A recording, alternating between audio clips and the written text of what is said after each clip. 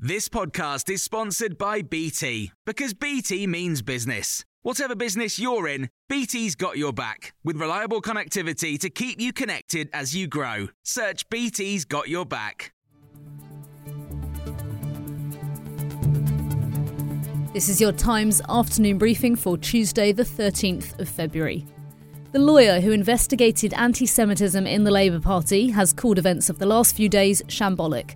A Labour candidate in a by-election this month has had the party's support withdrawn after suggesting Hamas's attack on Israel was Israel's own doing. Audio has been published by the Mail purporting to be Azar Ali, featuring those comments.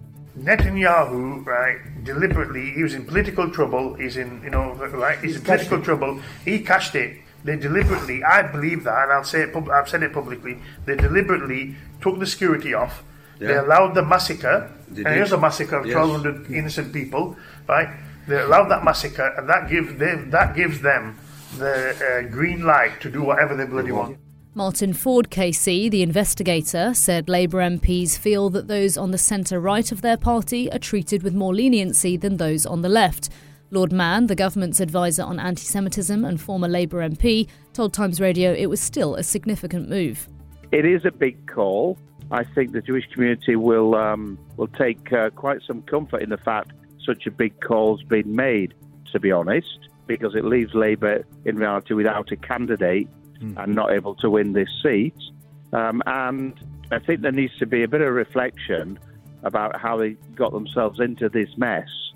There's been another increase in the number of people off work due to long-term sickness. That number is now 2.8 million people, up 8.4% in a year. The total number of people who are classed as economically inactive has also increased to 9.3 million people. Rishi Sunak's written in The Times that Labour will tarmac over the Green Belt, whereas he will build more homes in cities. City councils are going to be told that they are not meeting housing targets and should only refuse planning permission on brownfield land in exceptional circumstances.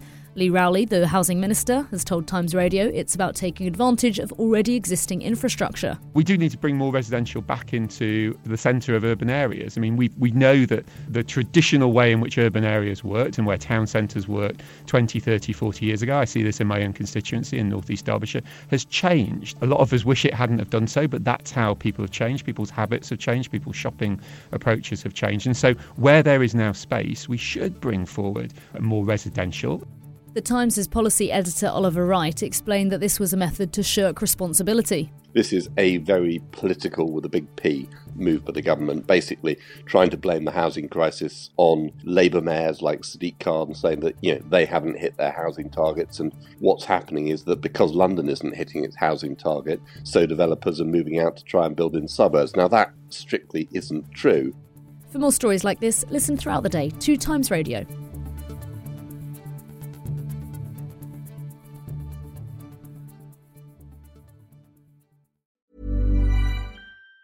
Even on a budget, quality is non-negotiable. That's why Quince is the place to score high-end essentials at 50 to 80% less than similar brands. Get your hands on buttery soft cashmere sweaters from just $60, Italian leather jackets, and so much more. And the best part about Quince, they exclusively partner with factories committed to safe, ethical, and responsible manufacturing. Elevate your style without the elevated price tag with Quince. Go to quince.com/upgrade for free shipping and 365-day returns.